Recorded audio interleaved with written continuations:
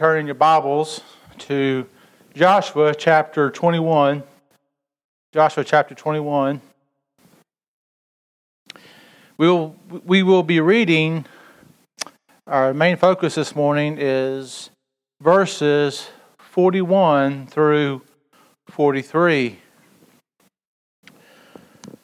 Thus the Lord gave to Israel all the land that he swore to give, 43 through 45. Thus the Lord gave to Israel all the land that he swore to give to their fathers. They took possession of it, and they settled there. And the Lord gave them rest on every side, just as he had sworn to their fathers. Not one of all their enemies had withstood them, for the Lord had given all their enemies into their hands. Not one word of all the good promises that the Lord had made to the house of Israel had failed. All came to pass. Let's have a word of prayer. Father, we thank you for this day. We are thankful, Father, that you keep your promises to us even when we are not always faithful to you. Please forgive us of our sins. We thank you for your promises that we may know, no matter how bad things get in our own eyes, that we do not have to lean on our own understanding, but we can lean on you. In Jesus' name we pray. Amen. The most important thing about Bible interpretation is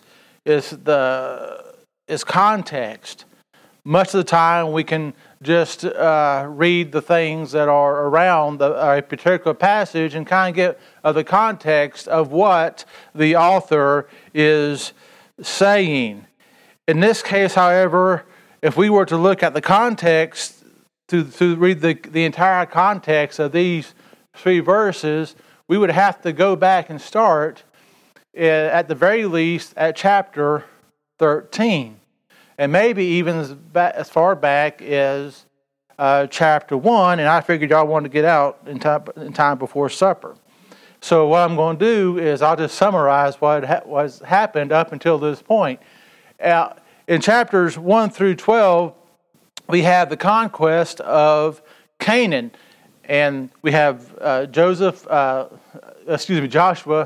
leading the Israelites into the promised land where they defeat all the enemies that are before them.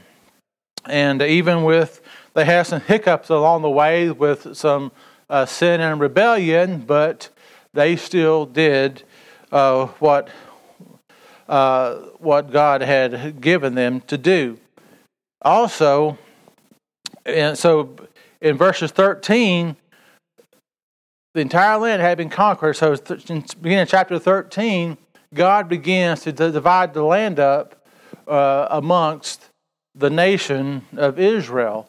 And so that's all that between 13 and up until this point, that's what has happened. They fought the battles, and now the land had been divided up into the 12 tribes. And this leads us to this passage this morning, which summarizes the first 21 chapters in the three verses we just read. These are powerful words. These are powerful and completed promises. These are the acts of an all-powerful God. The idea that dominates the entire book of God, the entire book of Joshua, is the faithfulness of God to his promises. God proved over and over again his faithfulness to his promises. And I like this definition of promises I ran across when I was studying for this. It says, the promises of God are rock-solid, unequivocal commitments made by God himself. Because God is faithful, the recipients of the divine promises can have full assurance that what God has pledged indeed will be realized. The Israelites had overcome overwhelming odds to get where they are, where these three verses are written, they had not overcome them by their own doing, however, but by the grace and the mighty hand of Yahweh.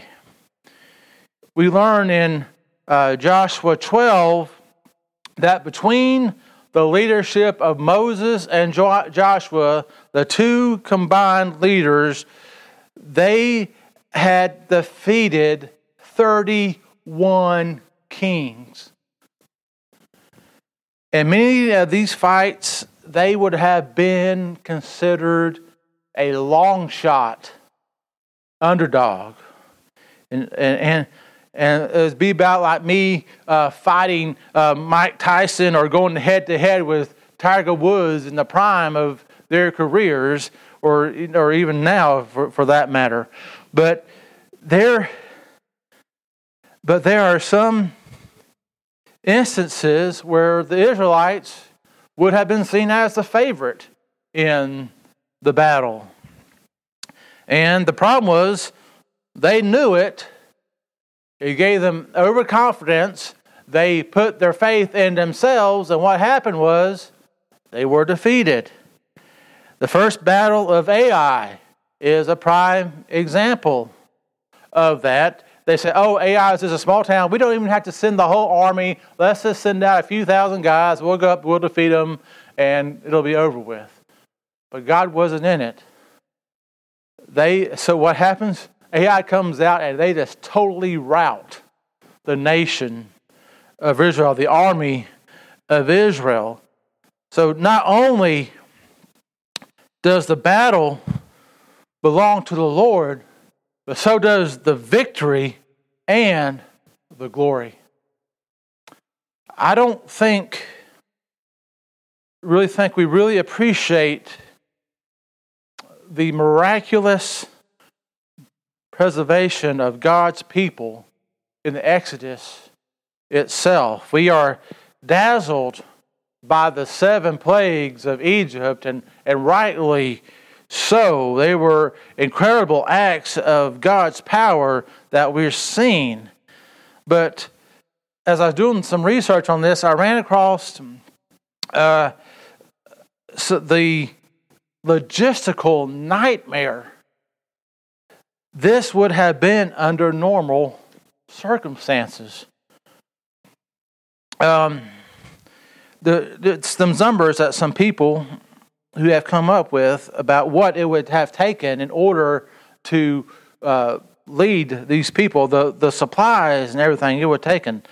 Given the estimated number of people who left Egypt, it would have taken 1,500 tons of food each day to feed them, which equates to 2 freight trains a mile long in order to cook a mile long.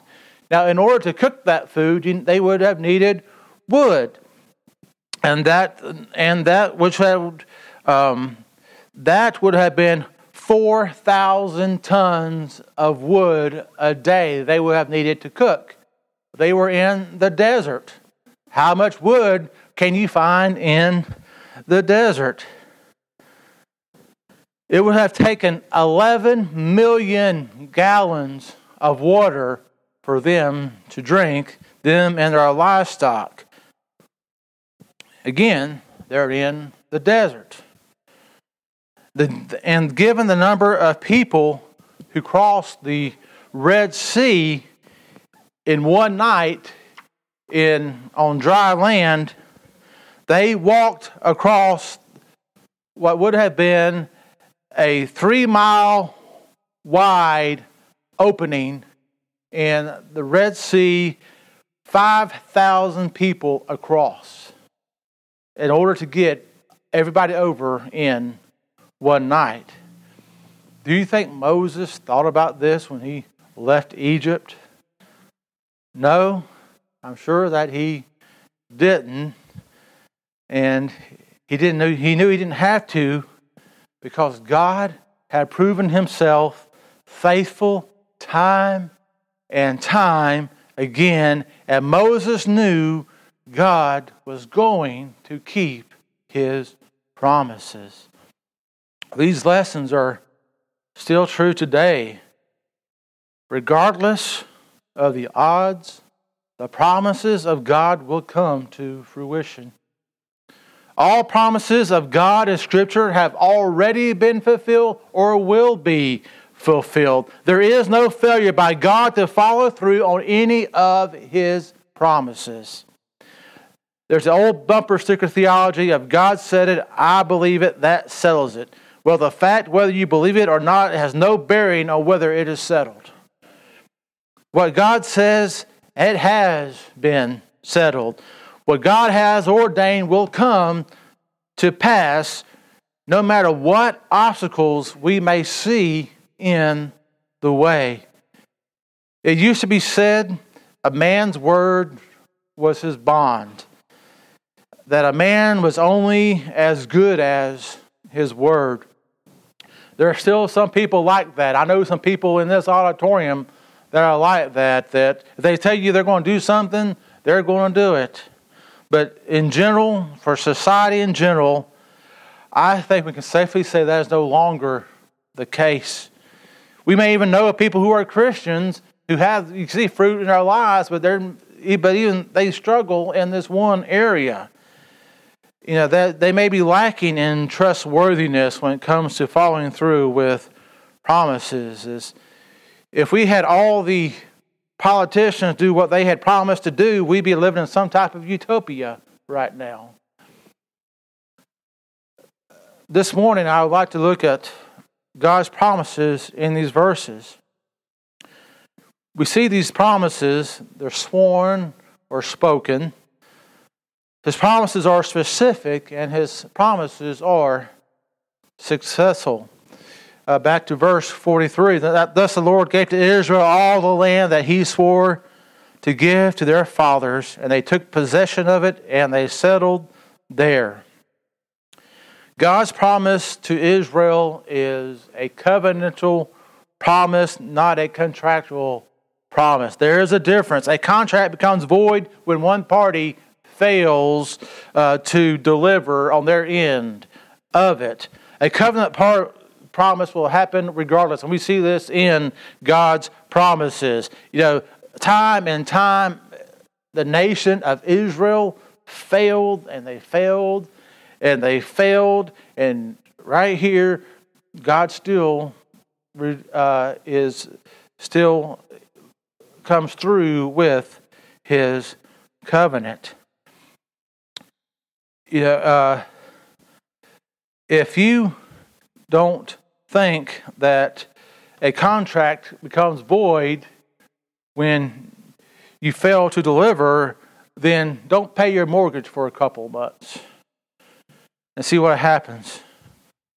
And yes, Israel failed multiple times, but yet God did exactly what He swore to them, what He swore to Abraham, all the way back in Genesis chapter 12, where He says, 12:1, I believe it starts. Now Yahweh said to Abram, go from your country and your kindred and your father's house to the land that I will show you, and I will make you a great nation, and I will bless you and make your name great so that you will be a blessing. I will bless those who bless you, and him who dishonors you I will curse, and in you all the families of earth shall be blessed. Then Yahweh appeared to Abraham after Abraham had entered the land, and God tells him, to your offspring I will give this land. So God, he tells Abraham, he goes, just leave everything, just leave the country behind, leave your extended family behind. And so what was the first thing that Abram does? He says, well, come on, Lot, let's go. He gets his nephew to come with him. Right off the bat, he's already been disobedient. And we know what a real winner Lot turned out to be. But God remained faithful to the covenant. He makes the same promise to the Israelites in Deuteronomy. He promises not only to cover a nation, but individuals as well. He promised Abram a large family of descendants, which happens. And he promised Caleb to keep him alive to claim his inheritance, which is exactly what happened. We see this a lot of times as we've been going through Jeremiah about God doing exactly what He says He's going to do. In Jeremiah 31, even with all the idolatry and the evil acts of Israel, God says this, "Thus says Yahweh, if the heavens above can be measured and the foundations of the earth can be explored, then I will cast off all the offspring of Israel for what they have done, declares Yahweh." And of course, we know those things cannot happen. So He is not going to cast off the nation, the offspring of Israel, because of His promise. He then goes on to say how Jerusalem will be rebuilt and how the land that has been desecrated will become holy, because He says it will be holy. He later promises to destroy Babylon, which may have seemed impossible in the eyes of those in Jerusalem who looked out and saw an army as far as the eye could see, and that had cut off all their supplies, all their food and their water. But God says they will be defeated. And this leads us to His specific promises. There is nothing more amusing, sad, or enraging all at the same time than the prosperity preachers who said they have a personal revelation from God, despite the fact that it is contrary to Scripture. I remember one of them saying a few months ago that God had told him that COVID-19 was not going to last as long as people thought. That's not very specific and gives the preacher an out, because regardless of when it does end, he can say, "See, I told you so. It wasn't going to last as long as most people thought, as many people thought it would." My first thought was, no, you're going to be more specific than that. God's promises are specific. He tells us what exactly is going to happen. He doesn't always tell us how He's going to do it, but He gives us specific. God told Noah, "I'm going to flood the earth, destroy all the living things, so build a boat for your family and animals to preserve." What happened? God flooded the earth, and all the living things died except for the ones on the ark.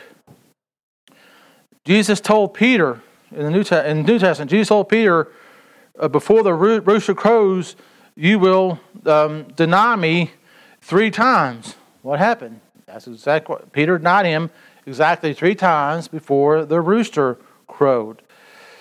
And so this here, the specific of this, it fulfilled the promise here in verse 44 that goes back to Deuteronomy chapter 7, verses 22 through 24. Yahweh your God will clear away those nations before you little by little. You may not make an end of them at once, lest the wild beasts grow too numerous for you. But Yahweh will give them over to you and throw them into a great confusion until they are destroyed. And He will give their kings into your hand, and He shall make their name perish from under heaven. No one shall be able to stand against you until you have destroyed them. This promise was made decades before. This is toward the end of Joshua's reign. He ruled. He led Israel for 20 years. He's on his way out. He is getting closer to death, and so this would have been made decades and decades before, when they were still wandering in the wilderness. But yet, it happened exactly like God said it was going to happen. In the New Testament, there are 750 promises. One in particular I want to mention this morning is 1 John 2, 24 through 25. Let what you heard from the beginning abide in you. If what you hear from the beginning abides in you, then you too will abide in the Son and in the Father. And this is the promise that He made to us, eternal life. We are promised eternal life by abiding in Christ. We abide in Christ by the work of Christ, not by our own doing, because being left to do so, we would fail miserably. Let's remember that when our world is crumbling, when our world is crumbling around us, regardless of what happens, we are promised eternal life. In verse 45, we read about the success of it. And what a powerful verse this verse 45 is. Not one word of all the good promises that Yahweh made to Israel had failed. All came to pass. God gave them protection. God gave them peace. In these particular instances, this was a physical protection and a physical peace. And while it might be good to think about physical protection and the peace that is the absence of conflict, He may choose, and He may choose to do so. God may choose to do that for us, but God gives us something far greater, spiritual protection and peace. Philippians 4:4-7 says this, "Rejoice in the Lord always." Again, I will say rejoice. Let your reasonableness be known to everyone. The Lord is at hand. Do not be anxious about anything, but in everything by prayer and supplication with thanksgiving, let your requests be made known to God. And the peace of God, which surpasses all understanding, will guard your hearts and your minds in Christ Jesus. God's peace guards our heart, that's the protection, and our minds, that's the peace. If, when, and for how long God gives us physical protection and peace is totally at His discretion. Spiritual protection and peace, though, have been promised to us. We have already heard me list several promises that were successfully fulfilled. And we go on and on and on. The good news is that we can see it here in black and white, and we can also see it unfolding before our own eyes. Think about it. Think about all the promises we have talked about this morning. None of them were simple events that could have been easy to predict. None of them were logical conclusions to the events of the day. Now let's think about our own lives. Do we have greater needs or obstacles to overcome than the people we have mentioned this morning? Have you had an enemy army as far as the eye could see camped outside your front door? Yet we have God's promises to sustain us, and it's all because of God's faithfulness. Just as we read in Call to Worship this morning from 2 Timothy, "Therefore I endured everything for the sake of the elect, they may also obtain the salvation that is in Christ Jesus with eternal glory." The saying is trustworthy, for if we have died with Him, we will also live with Him. If we endure, we also reign with Him. If we deny Him, He will also deny us. If we are faithless, He remains faithful, for He cannot deny Himself. God is faithful because it is in His perfect nature.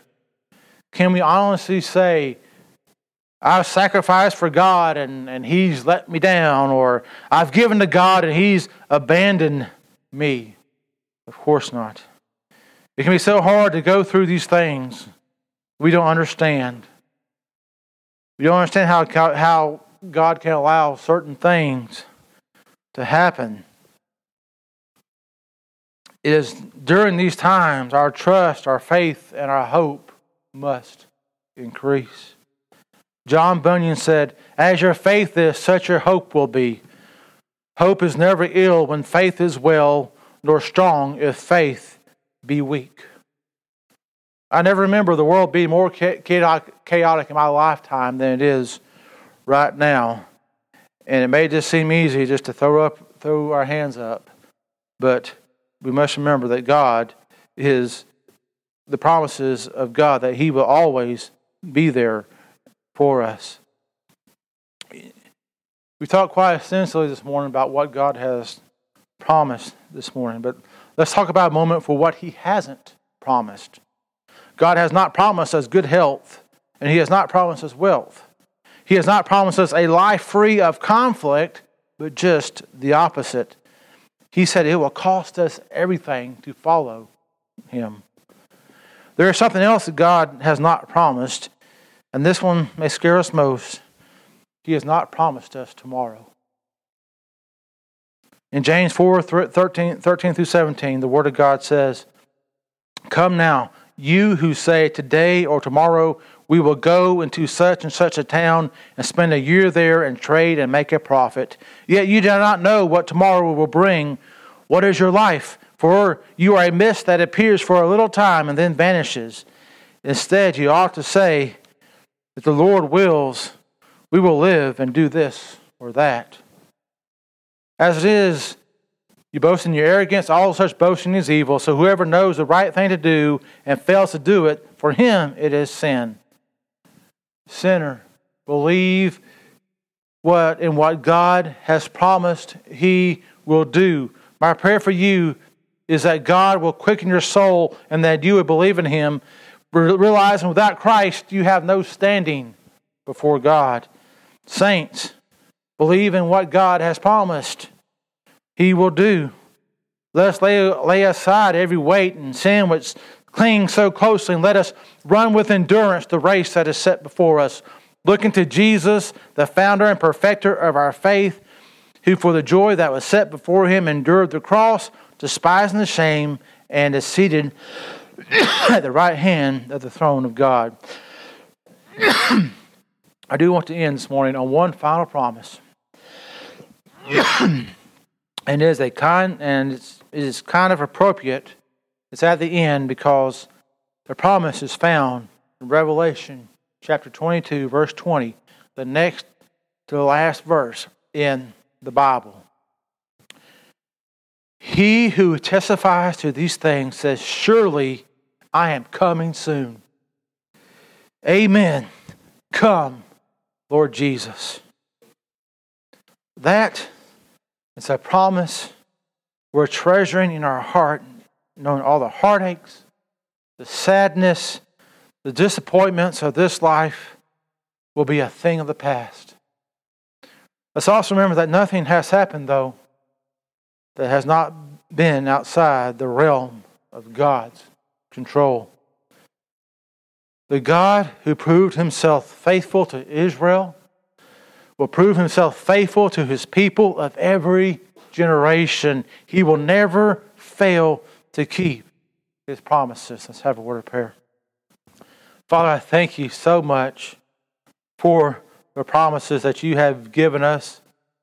Father, Lord, I pray that,